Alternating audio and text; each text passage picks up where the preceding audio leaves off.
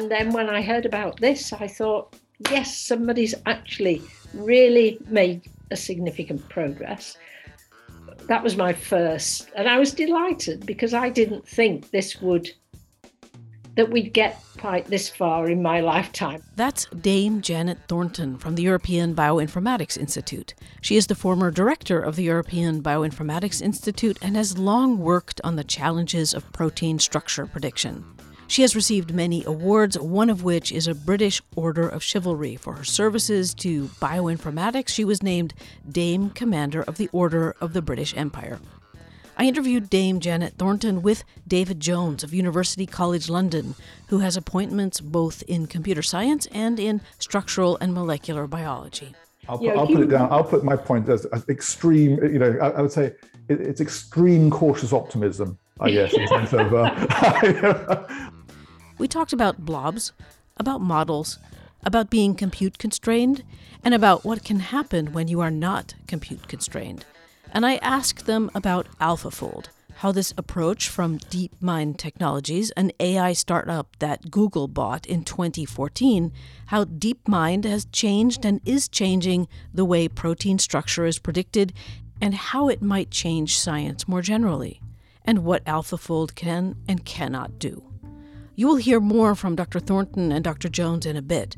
I interviewed them as I did a story for Nature Methods on the journal's Method of the Year 2021, which is Protein Structure Prediction Methods. You can find a link to the story in the show notes. I am doing a number of podcasts on this topic too in this series, Conversations with Scientists.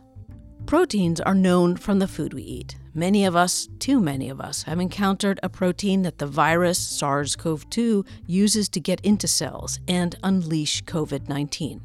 And it does so with harsh symptoms in people who are not vaccinated, whose body's immune system cannot recognize the protein or fight the virus well. There are many, many proteins. Our bodies contain, and this is an estimate, a few 100,000 different proteins. It's hard to know the number for sure. Many proteins are unknown. Proteins come in many different sizes, fulfill many different functions. They differ from one another in their sequence of amino acids, the biochemical units of which they are built. And proteins have all sorts of twirls and curls. They have complicated three-dimensional structure that moves. Predicting protein structure from the amino acid sequence is an entire scientific field within itself called protein structure prediction.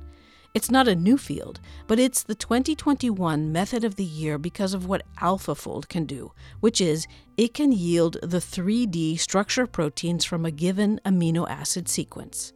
There's a dedicated European Bioinformatics AlphaFold database that is filling up rapidly. But isn't there already a protein database called the Protein Data Bank, the PDB? Indeed there is, and I spoke with one of the founders of the PDB about AlphaFold in a separate podcast. Back to Janet Thornton and David Jones. Every 2 years there's a competition, the Assessment of Protein Structure Prediction, or CASP for short. It's a competition where scientists show what their software systems can do, how well they can computationally predict the 3D structure of a protein from a sequence of amino acids. At CASP 13 in 2018, AlphaFold did very well indeed. In CASP 14 in 2020, it blew the academic competition out of the water. My interviewees talk about this, and you will hear more in this podcast and others. Dr. Thornton and Dr. Jones have known each other a long time. Actually, David Jones did his PhD research with Janet Thornton. I interviewed them together, and they had a lot to say to one another also on the subject of AlphaFold. This podcast has stretches in which they talk to one another, and I was happy to just listen. But on occasion, I did throw in a question or two. I asked them what it was like for them when they first saw what AlphaFold can do. So I'll go first. I'll be the positive one, I think. No, I'm trying. We saw it at different times. I mean, you saw it before I did, and in different contexts. Yeah. So I heard about it before it was published and saw some of the data because I was sort of peripherally involved as an independent observer. And I was just delighted that progress had finally been made in a rather quite striking way. I'd been used to seeing the CASP results, and it had sort of gradually gone up, but actually rather slowly over many years. And it began to gather pace, I think, with the introduction of machine learning, probably in 2016, something like that. But this seemed to me to be a really clear-cut improvement for the first time, and that one team had made significantly more progress than the other teams, which again is unusual, because usually the increase happened across the board. I see, right. It's a community competition, so to speak. So everybody is very close to each other because they all read each other's papers and they all know what's going on. And so it's quite a tight community of researchers who are, most of them, I have to say, are really very clever people. People who do this in general are not second-rate scientists. They are the best of the best. And I'm not including myself in that, I hasten to add. These are people who really have been fighting with this problem for a long time. And so seeing this success was really very encouraging to me. Now, I've been aware of the problem, I guess, for more than 40 years, and have worked. When I started, there were just 20 structures. And so we kind of took them apart and dealt with them. So we looked at specific aspects of protein structure, whether it be alpha helices or beta turns or tertiary structures, and tried to somehow make sense of those by, teasing apart the key factors that determine structure from sequence. But I realized sometime in the 1990s that actually I felt I didn't have anything more to bring to the field because I didn't have any good ideas about what to do next. And many students would come to me and say, I want to work on protein folding, including David, actually, who was, but he was the exception in that he was full of new ideas, whereas most students didn't have a clue about how they might improve this situation. And so I very happily went off and started looking at functions and various other things, and didn't really go to the CAS meetings. But every year I would get an update from David about it, or every other year, about, what happened, how did it go, who won, because that's always a question that people ask, although it's not supposed to be a competition. But nevertheless, how's it all going? And then when I heard about this, I thought, yes, somebody's actually really made a significant progress. That was my first, and I was delighted because I didn't think that we'd get quite this far in my lifetime. I'd sort of given up a little bit. But nevertheless, well, I sort of started to think, well, what's the impact of this going to be? Of course, the fact that it's a commercial company rather than an academic group, in a way, was quite disappointing, because I know the academics and I would have very much, wanted them to succeed. But also one realized, this company had access to a lot of compute and access to people who were real experts in machine learning at the forefront of that field. And so it really, I was just pleased overall. And I thought this would have a beneficial effect on the field. Now, perhaps I should hand over to David at that point, and he can have his more on the ground view. So my view is very much sort of high level and don't look at the details. And David obviously knows all the nitty-gritty details. I mean, I kind of look at it, I guess, more from someone who's working in that field. I mean, I should say, I worked with DeepMind on the first iteration of AlphaFold. So, so I wasn't surprised, if I would have put very good money on DeepMind winning the next CASP experiment. That wasn't at all surprised. I didn't think anyone had caught up at that point in the field. So it wasn't surprising that they were at the top. Obviously the gap, the kind of the jump between the second place group and the first place group was a bit of a shock, I'll be honest with you. And so, and you go through different emotions. I mean, obviously, first of all, it wasn't a surprise because I kind of knew, the amount of improvement was a surprise.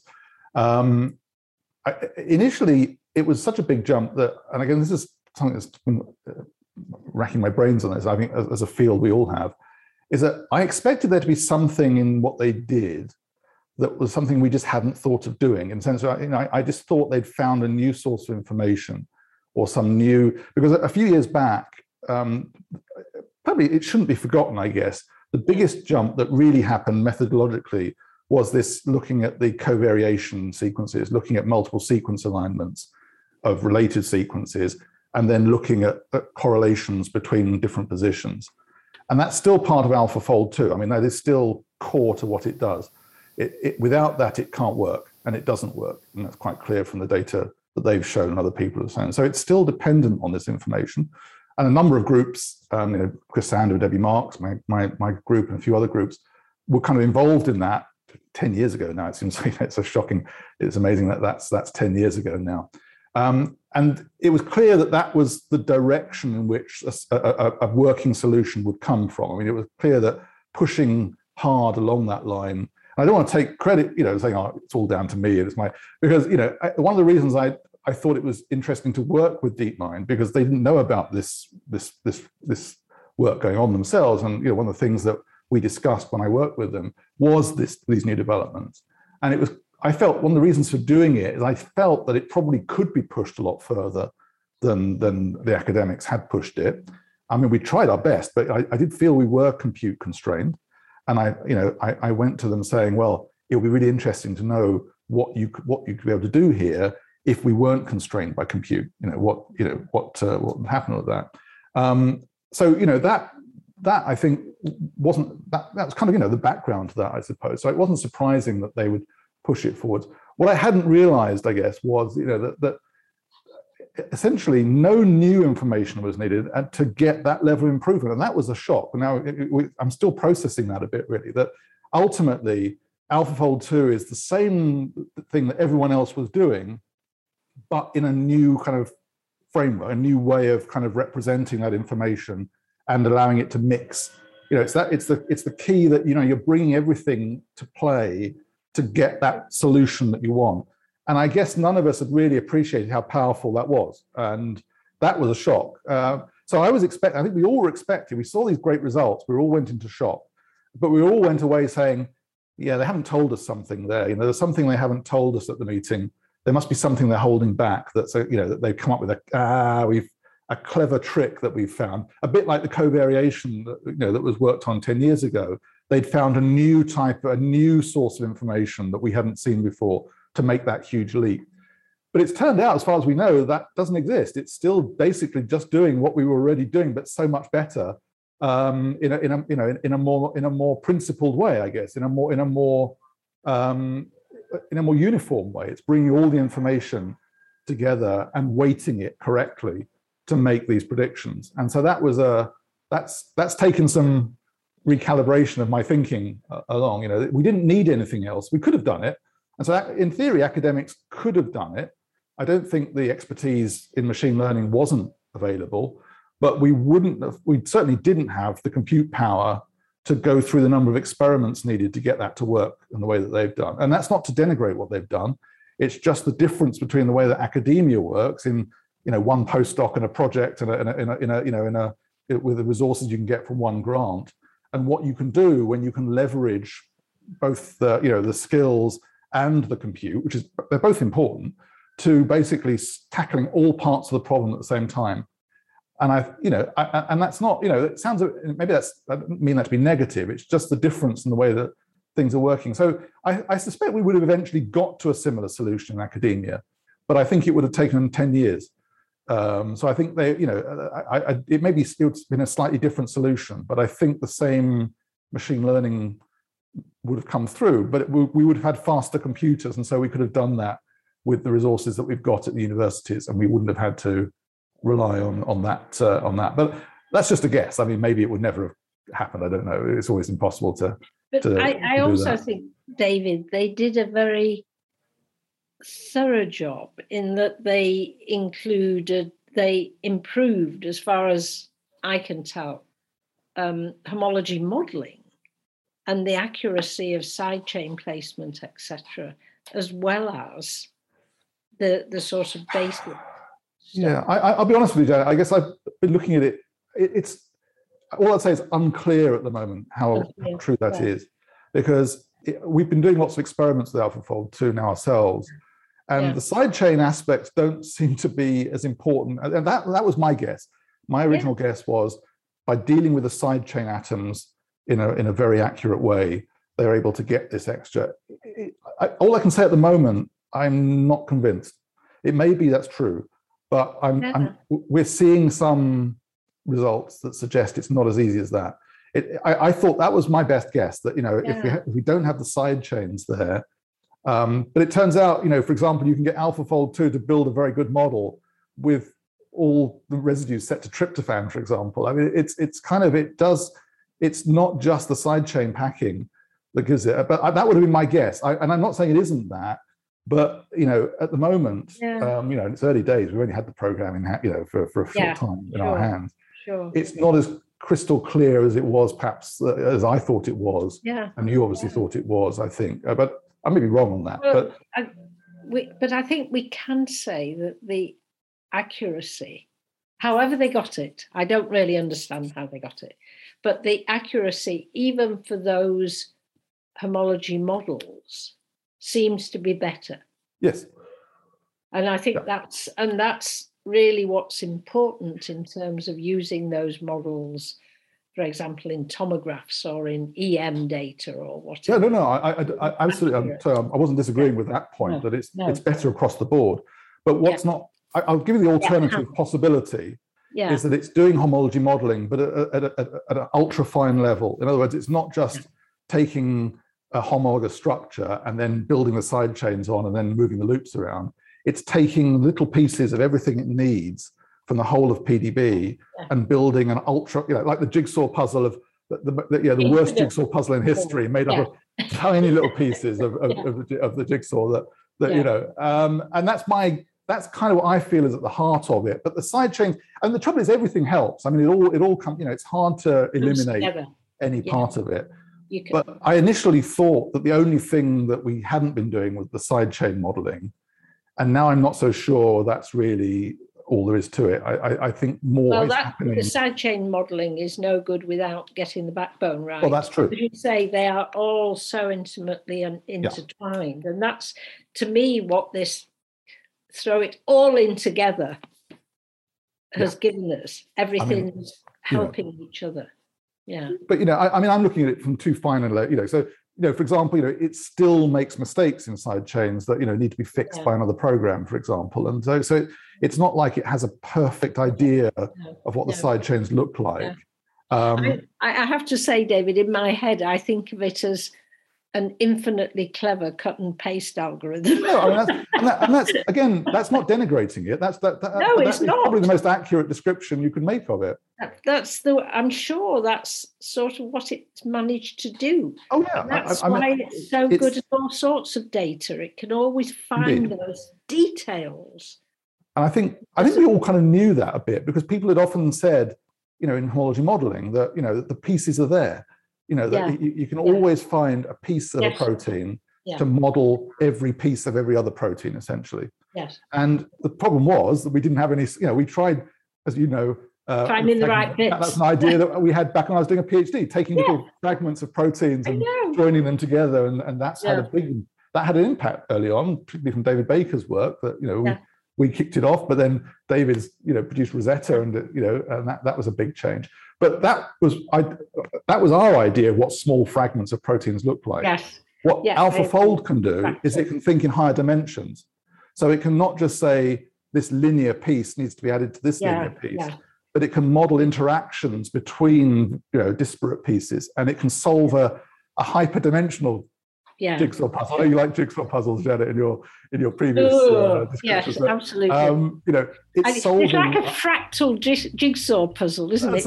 That's great. We'll go with that. We'll go with a fractal jigsaw puzzle. That's what a fractal jigsaw puzzle. Janet Thornton and David Jones were having a grand time explaining their thoughts and blowing my mind. And as they spoke and went back and forth, I wondered how we might illustrate this story. What the heck does a fractal jigsaw puzzle even look like? I asked them to explain this mathematical concept a little bit.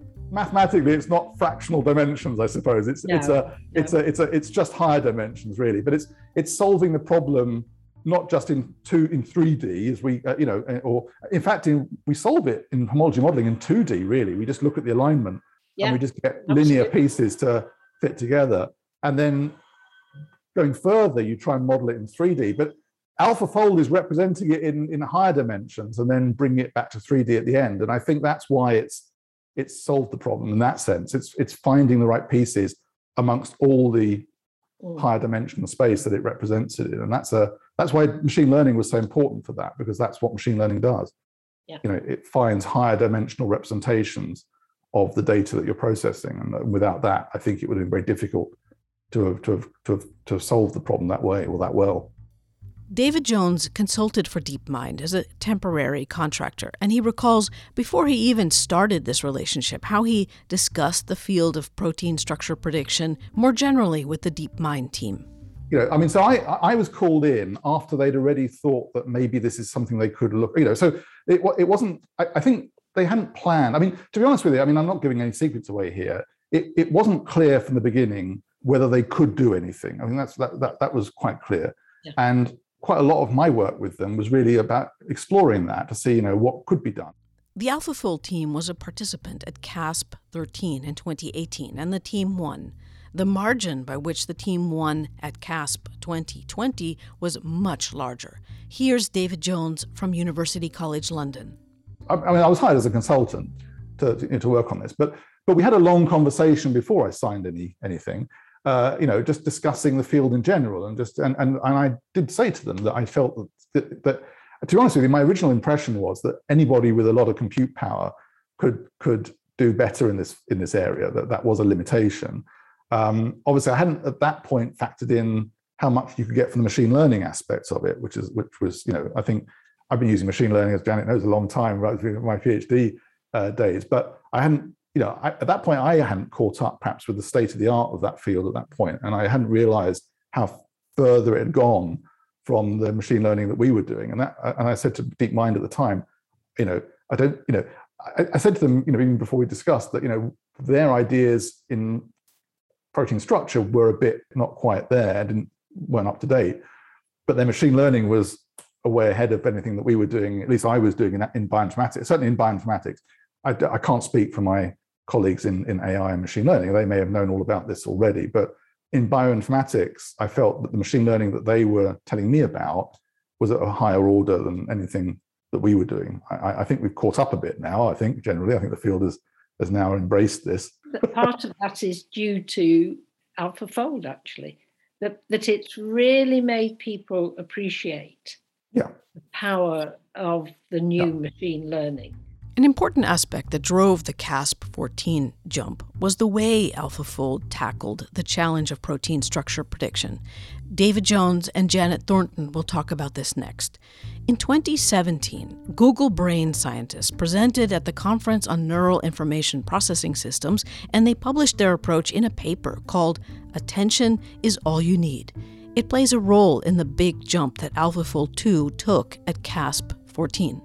The big difference was, is this idea of using language modeling. So, or specifically this self-attention model of allowing, of building these models that have been used in other, to do amazing stuff in natural language processing. But at that point, the bioinformaticians hadn't got hold of that technology. But to be honest, in fairness to us, it didn't really exist at the beginning. So this is, this famous paper that came from Google, which said attention is all you need. has had a huge impact in terms of not just bioinformatics, AlphaFold 2, but in just about everything. So now in machine learning, the only thing people really want to discuss is some new variation of attention models. And so it's not the case that we weren't up to date on it. There wasn't anything to be up to date on really, in fairness, at the beginning of the previous CASP experiment. So this development, and this is not making excuses for us in academia, this technical development happened essentially between, not quite, because nothing ever quite fits, but to a large extent, the excitement in computer science in this area actually spanned CASP 13 to CASP 14. And so, although I think, as far as I can tell from DeepMind's own papers, they were working on this probably before CASP 13 happened. It's not like we were completely oblivious to it like 2 years before that. No one was doing it 2 years before CASP 13, including DeepMind. I mean, it just wasn't on the map. So in that sense, it's been a rapid flash of technology development that's happened at the same time. So it's a perfect storm, if you like, of bioinformaticians. And I'm just trying to defend ourselves that it looked like we'd all been spending 30 years staring at the wall, doing nothing, and DeepMind came along and knew all about this for years, and it literally wasn't on the map back in 2016. No one was doing this, even in machine learning.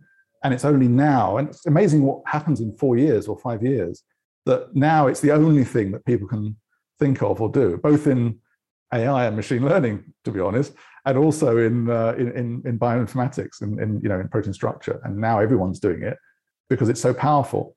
And it's basically the ultimate generalization of a neural network. This is why it's so effective here.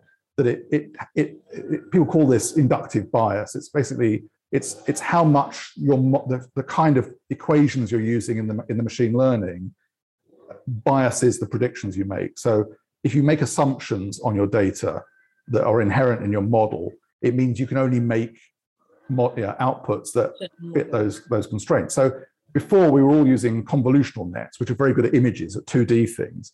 And so obviously everything it predicted was 2D, and then we turned it into 3D.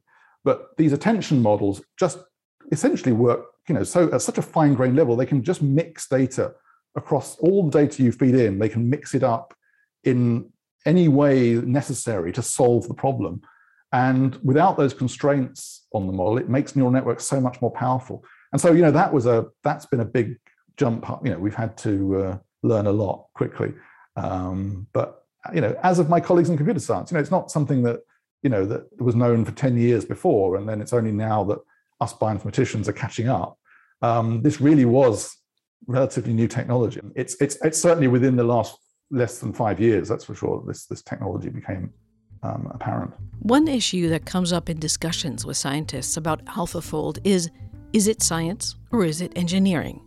The discussion becomes intense about what AlphaFold does. It becomes a bit philosophical in a way, too. Here's Janet Thornton first, and David Jones joins in on the subject of science and engineering.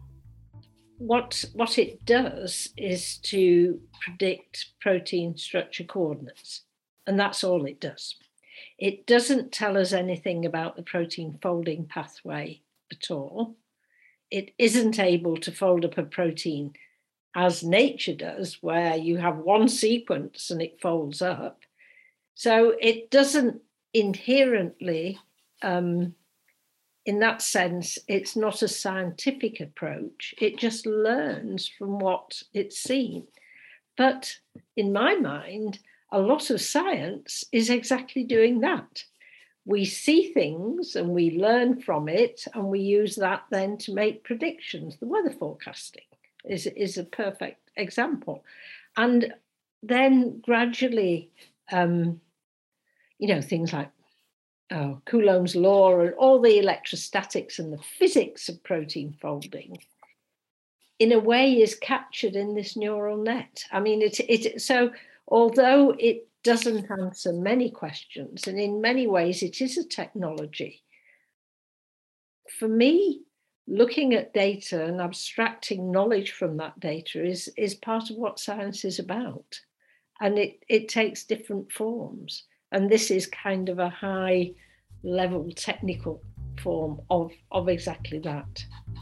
David Jones had to step away from the conversation for a moment, so he didn't hear what Janet Thornton said about the question, is AlphaFold science or is it engineering? Spoiler alert here, no spoilers. Here's David Jones on that question. Well, it's an argument that it's always tricky because I have a joint appointment where I work, and I work in both an engineering faculty and a science faculty, so I have to be careful so that I don't say the wrong thing to the wrong people or anything like that. So, the thing is, I think what's becoming apparent is you can't do the science without the engineering. And, so you can't really say this is all engineering or this is all science, because if the science is wrong, it doesn't matter how good your engineering is, but then the science can be right. And if you have bad engineering, you're not going to get the right answer. So I do see it from both sides. And I don't think AlphaFold 2 would have appeared if they were just good engineers or it was just down to engineering and there wasn't some scientific input, from wherever it came from various people who contributed to that. But it's a difficult one because, in one case, engineering makes things a reality and the science kind of builds the foundations on which that happens. So nothing useful happens without engineering. But then if the science isn't done, there's nothing to engineer. There's nothing that, there's no underlying thing to build on. So I can't separate it in my head, really. AlphaFold 2 wouldn't have existed and DeepMind have very good, I met a number of them, they're excellent people, what they call research engineers, whose job is to engineer the solutions and find the best way of solving from a highly technical perspective, whatever the scientists, but they don't treat it like, that the engineers, and that's always the thing I always try and avoid people thinking, that the engineers are kind of because in science we do have this thing about, technicians versus academics and researchers and this thing, and they've got, I think I had a very nice way of looking at it, that we're a team trying to solve this problem. And the scientists do this bit of it, the engineers do this bit of it. Sometimes they cross over and sometimes they, and I think that's the key. I think it's a label that gets misused as a kind of pejorative, really, that people say, it's just engineering. It's amazingly hard to do really good engineering. One of the things, I still write my own code and I'm still in awe of people who engineer large software systems that work and are reliable. It's incredibly hard. It's hard to say whether it's harder or not than science because it's just different. Science is more inspiration-based. It's more ideas-based. You have a flash of inspiration, but it doesn't help to have a great idea if you can't realize it in a form that actually solves the problem. And that's where, I think that's what you need both for. So I'm sitting on the fence completely on that in the sense. So did I, David, but slightly different rationale. As I mentioned earlier in the podcast, David Jones completed his PhD research with Janet Thornton, and this phase in their lives came up as they talked about science and engineering. Yeah, David is totally exceptional in this respect, I find. Some people, when you have many students, you get all sorts. You get people really who are brilliant programmers, and David he might not think he is because he knows better than I do, but to me, he was always one of the best programmers and implementers and engineer, producing things that worked and people could use. On the other side, you have people who have all these ideas and it never comes to anything useful because they don't do the engineering. So in my mind, David is this... it's nice research, Janet. The trouble is, I kind of beat my match a bit really these days because the biggest problem is that the engineering scale is so much larger. So I understand. I think now most of how AlphaFold works, but I can't imagine ever putting it. The difficulty of putting it all together and actually having a sensible result coming out at the end of it is almost unimaginable, even to me. Even though I do still program myself, but and obviously now they've told you how to do it. So but to have been the first people to put all those bits together, that's the bit I least understand is like how many iterations of the model there were and at what point did it work. And we heard from Demis Hassabis that it got worse at some point. That he started off, that they went backwards for quite a long time and then it started going. And that's the kind of process that I think very interesting to know. I wasn't working with them. I would love to have been working with them, and just to see that process happening and to see how that great result emerged, because it must have emerged. I don't know whether it suddenly emerged, just gradually. It was just every day it was 1% better, and they just, or was it just going, and then suddenly it shot up, like a stock price or something. Like suddenly there's a massive improvement, and then maybe it stopped. So it's just the shape of that process, of the engineering process that arrived at that result. I think would be very interesting to know more about, and I hope they tell us that story. I mean, hopefully they will perhaps tell us that in talks or whatever in the future. This process, the making of and the AlphaFold system itself, might have lessons for other areas of biology, such as perhaps neuroscience. Or it will matter for other areas of science too, such as chemistry and other fields. David Jones explains his observation that many are now looking for their, as he calls it, AlphaFold 2 moment. We want to know what the process is. We'd like to know. I mean, we may not be able to do it on such a large scale, but I think the what's the right word for it? Not the framework, but the kind of philosophy of what they've done, I think could be applied to many, and I've told this to Janet many times, could be applied to so many other problems in biology and chemistry and medicine and other areas.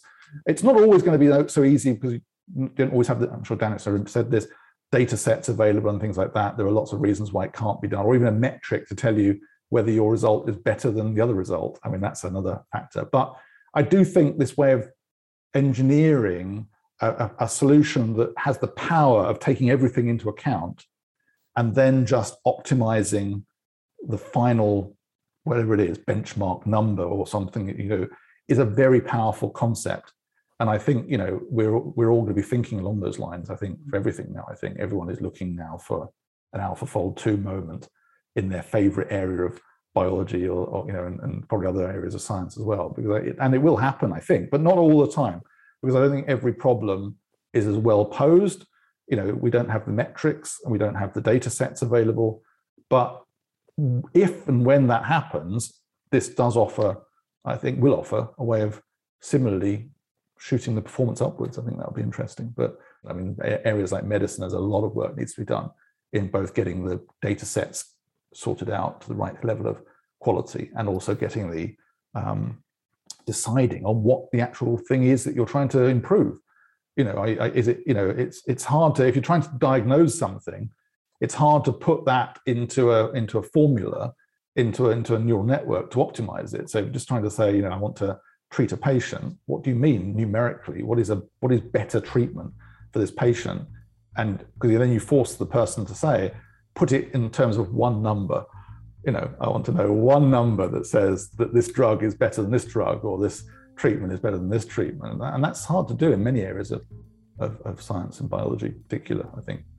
One aspect I brought up with Janet Thornton and David Jones is, how are they telling their students and trainees about AlphaFold? How will they be integrating this into their teaching and mentoring? What do they think is the most important aspect about understanding this method? Well, that's a good question, because I'm starting to plan my teaching for next year now, and so and I have made the decision. I am going to try to teach our biology students how AlphaFold 2 works, for example, at some level, but that's not going to be at the level of them being able to implement it. We all use tools. I use an iPhone. I couldn't tell you how to build one. I couldn't, or you use a mass spectrometer or whatever. You understand the basic principles, but you couldn't solve all the engineering and technical problems to actually get one to work. So lots of things we use, we don't have to understand them in that level. But it's working out what that level is for it to be useful in your work. So how much do they need to know? I think it's more, Janet's probably got more to say on that, but I think it's understanding the limitations of the results and the data. And that's what I feel the most important thing to get across, is to get enough of an understanding of the method so you understand when it won't work, or how well it's going to work, and how much confidence you can have in it. And I think that's I think going to be very interesting. And I think the work that EBI has done of making the data available is the first step to that, because it just shows everyone a very global picture of what the range of data is. This specific AlphaFold 2, but of course that's any area of science. I guess you say that. Talking about how they are going to teach others about AlphaFold brought them back to memories about how proteins are, for some, not for them, mind you, but for some, proteins are just blobs. What is a protein structure is the first question, I think, and that sounds very, very rude to say that a lot of biologists, but, I've had colleagues early on in my career when I was working on structural biology, when I got my first job, independent job, and he just said, I don't need to know anything about protein structure. As far as I'm concerned, they're just blobs that do things and they stick to other blobs. And that's all I need to know. And it was hard to kind of row back from that, to argue back from that. But I don't think that's the opinion of every biologist in the world. But it is an issue that I think, and Janet would be pleased about this, I suppose, is that understanding goes back to my PhD with I guess looking at protein structures and trying to make sense of them and what they tell you about biology and the mechanism and that I think this is now, I think AlphaFold is telling us how much progress we need to make on that area, if you ask me. That's a bottleneck now, I think, and that's going to be. But I think, I wouldn't want us to not mention the impact that this will have on experimental structure determination, especially in the cryo electron microscopy and in the tomography. And being able to look in a cell and see blobs and then work out what blobs they are, whether it's a ribosome or something else. And at the moment, the resolution is rather, infinitely higher than it was a few years ago, but it's still relatively low. But I really think that is going to change, and these models really can be used to help to identify what this particular blob is. and that's already nearly all the people, over the last few years, most crystallographers have become electron microscopists, and they're looking at bigger complexes, bigger sets, or they're doing the electron tomography.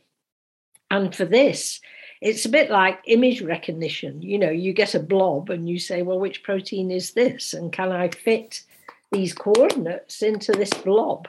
And does it give me data? And there's already a lot of evidence that that's quite powerful.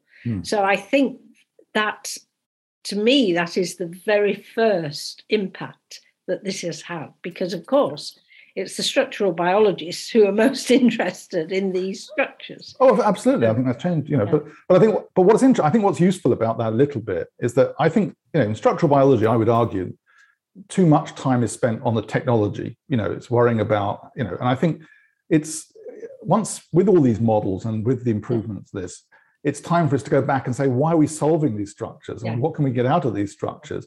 And I think I think this has sharpened the focus on that. And I think that's something, harks back to my early days. I guess when it was clearer, I think, in our head why we were doing it. And then it all became, got distracted by other things, other technologies and other, increasing the volume of data and things like, trying to solve more structures. And ultimately, it still comes down to the fact that, once these blobs do become realized in 3D and you can actually see the atoms and can actually see there, you've then got the problem of now what do you do with it? And that I think that's keeping me, thinking at night about what are we going to do with all this stuff now? I think that's the thing. Yeah. So in fact, going back to a bit of history, when David was consultant, the DeepMind people came up to see me at EBI. Do you remember? Yeah, I do remember. And all they wanted to know was, if we could do this, what would you use the structures for? That was their only question. And we went through different things that you could do, which haven't changed, frankly. And are still mostly quite difficult. And they don't fall in this nicely defined problem area of, and there are many parts of biology where actually a blob is enough. Yes. For some scientific questions, a blob is enough information. For other questions, higher resolution is needed. Janet Thornton points out how having the human proteome is making her think differently, and that may happen to others too.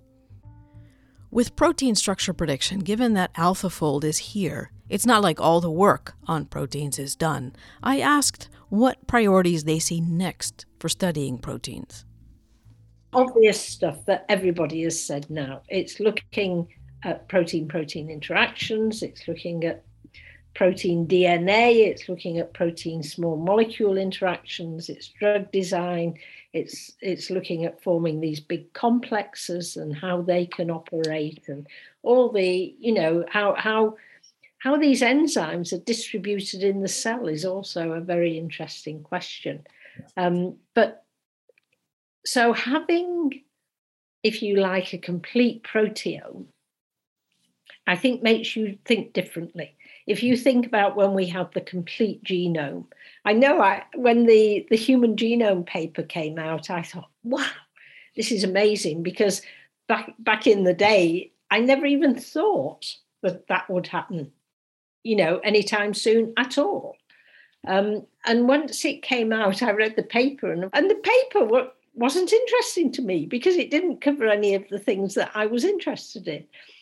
But it made me think, wow, human beings really only have 20,000 proteins. I mean, that is amazing. And flies have got 16,000, or 15,000, and it's just amazing.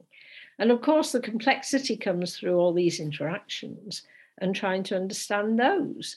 And that is quite difficult if you don't have protein structures, actually, because the interactions are all driven by the proteins. It's not always easy if you have them. It's difficult if you've got them, but it's impossible if you don't have them, David, I think. It doesn't answer the protein folding problem, how these things fold up. It doesn't answer the flexibility. I mean, I've always thought, we know these structures, even in the crystals, these things are very, very flexible. And yet, these structures do explain a lot of what proteins do. If you look at a catalytic site, you can see, even though you know that it's still flexible, it still gives you an insight into what's going on. And and that to me has always been a surprise. So rather than saying, oh, this crystallography, it only gives you snapshots and it's irrelevant, to me, the amazing thing is these snapshots are really informative in terms of the biology. It is just amazing that because you can actually control the experiment. You can actually do what-if experiments. You can actually say, what happens if you crystallize it with this other chain, or what happens if you crystallize it with this ligand bound. And that's what at the moment machine learning struggles with. It struggles with it gives you the best average guess as to what the protein looks like based on sequence information alone and what it's seen in PDB. But it can't tackle the what-if experiments that you really want to do in biology to make sense of it. And that's it can't deal with the variance and interpreting. That's another factor indeed. To variance. I mean, it can tell you, oh, this is close to the core of the protein or the active site or whatever. It can tell you that, but it can't actually predict whether it's going to be benign or. Indeed. Because it just takes one mutation, the protein won't fold. That's all it needs. It's very borderline stability. And so essentially, the wrong mutation, the wrong place, and the protein simply won't fold. But AlphaFold won't see that because it will just see one small change in a set of amino acid letters that it's been used as an input, and it doesn't change its thinking at all on what the protein looks like. It just goes, that looks like the protein I've seen before. But that particular position and that particular is unknown because it hasn't seen all the variants. It hasn't been trained on all the variants. It's never seen an unfolded protein in training. It's never been shown a protein that doesn't fold. It only sees the ones that do, and so it has no idea of how changes affect the crucial aspect of protein stability, which is kind of what it all comes down to, really. Yeah, it's all down to delta G. It all comes down to that. Absolutely, it all comes down to that. Very sadly, free energy. Delta G is essentially an energy difference between a protein and a version of that protein that has a mutation. It's slightly different, so there's an energy difference between the wild-type protein and the altered one. Alterations in proteins play a role in diseases and disorders, which brings Janet Thornton to the clinical realm and the role AlphaFold might play there. I would just like to come back to the clinical, because although I agree with David that the excitement in the AI field has been building for the last 5 years, and people are aware, I mean, just with facial recognition and, voice recognition, all these things, we all know. But to have it, and I think this is what Demis wanted, to have it solve a scientific problem that had been a problem, to show its power. And I think that's what they've done by choosing this, and very cleverly choosing a problem that is amenable to machine learning, which I think this is. But it really, to the biological and medical world, this begins to say, look what you can do with machine learning. Look how powerful it is to capture. And whilst I agree that diseases are infinitely complex, protein structures are pretty complex, actually. And if we had the data in forms that were, this is what it really, I think in the medical field, it does come down to having the data organized properly, making it accessible whilst keeping it safe. And then, to me, the opportunities in that field for helping the clinicians to do their work even better without just their own personal experience, but with all this data having been mined for what it can tell them about the likely trajectory of somebody's disease. I think it is immensely powerful. And, I think that's, to me, that will be one of the main outcomes from AlphaFold, actually, just the appreciation of the power of this to answer deeply complicated problems. Well, I wouldn't disagree with that. I mean, I guess only for the kind of, it's always good to have the opposite view a little bit. Not from that, what Janet said, I absolutely agree with, but it's just to say, I think it may turn out that the protein folding problem, it's not really the protein folding problem, but the protein modeling problem that they've tackled here is probably the lowest hanging fruit of the scientific challenges that could have been. I mean, it sounds like, well, why didn't you do it before and throw it away? But it had everything going for it, I think, in many respects. And I think Janet's absolutely right that it shows what could be done, which is always important. Having the confidence to go and try something is absolutely essential. But I still worry that a lot of time could be wasted on areas where they're just not ready for machine learning yet, and they've got to slow down and gather the data. Well, sort the data out. It's the biggest problem. There have been papers coming out looking, for example, at the various diagnostic efforts with AI on COVID, for example, looking at various imaging techniques and it turned out that very little came out of that work because the data wasn't up to doing the job. It was contaminated in various ways and too small data sets that they couldn't exchange data. So it was lots of little studies. It's the usual thing that goes on in medical research. And so there's lots of perhaps even harder problems to solve than the protein folding problem to sort in the kind of philosophy and the way that research is done and the data is handled. But I mean, Janet's obviously had a first-hand experience of that with Elixir and things like that. But there's a lot of work there, I think, that gets underestimated, and I'm sure Janet would agree with that. Yeah. I think in that sense. Yes, I certainly agree with that. But yes, I think Elixir is the exchange, the electronic exchange, right? The trans-European. Elixir is a pan-European infrastructure for biological data, and getting that established was dealing with scientists in 25 or whatever different countries and getting them to agree on things. And these are very difficult. And I think actually for the medical data is even more difficult because in part because of the structure of medical research, but also the need to keep the data secure.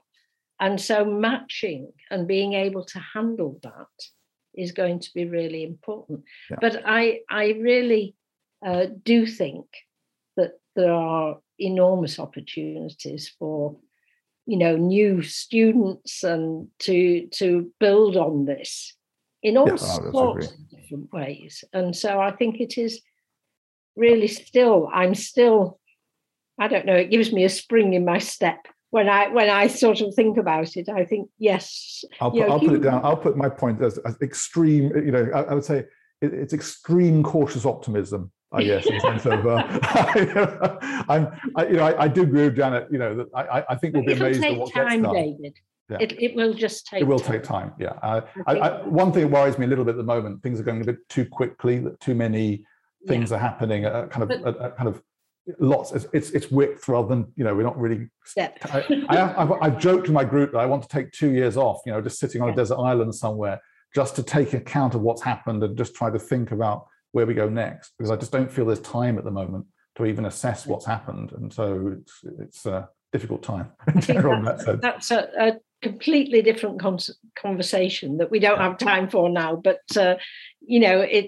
I think there's a lot to be said for that, to be careful and to go slowly towards using this new technology. But it has power.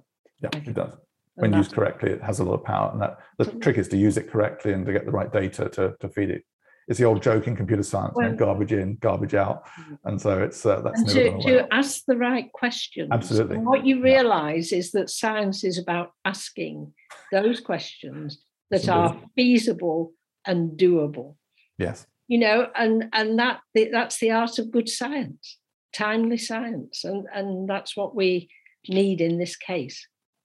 That sounds absolutely fantastic. That sounds I couldn't say anything better than that, Janet. You've summarized, I think, the current situation perfectly. I think it's it's fun. It's science is fun anyway, and it's fun to talk about. We've had some good conversations about it. Doing it is sometimes a bit of a pain, but it's fun. It is fun to sit down. It's something we've missed, I think, more over the last couple of years for obvious reasons that we've had. And I think that's one of the other things that happened with AlphaFold. Everything's happened on Zoom calls. Yeah. And I think, in 2 years ago or 3 years ago, we would have had probably 3 or 4 conferences on it by now, and all sat around discussing it and throwing ideas around. And that's hopefully we're going back to that, hopefully. But that we've missed that a bit. So it's all felt like we've been in limbo a bit with a big breakthrough, and not had being able to get hold of it and discuss it and argue about it, and all the usual things that we do. I take my science very seriously, but it doesn't mean you can't have fun doing it. I mean, it's one of those things that you have some fun, but you take the actual business of delivering reliable results seriously, and that's what it all comes down to. That's what Janet taught me. So that was I've hopefully carried the torch since then. And, on that side of things. David. That was Conversations with Scientists. Today's guests were Dame Janet Thornton from the European Bioinformatics Institute. Dr. Thornton is the former director of the European Bioinformatics Institute. Among her many awards is one for her services to bioinformatics. She has been named Dame Commander of the Order of the British Empire. I spoke with her and Dr. David Jones, who is on the faculty of University College London, with appointments both in computer science and in structural and molecular biology. And I just wanted to add, because there's confusion about these things sometimes, the European Bioinformatics Institute and University College London didn't pay to be in this podcast. This is independent journalism produced by me in my living room. I'm Vivian Marks. Thanks for listening.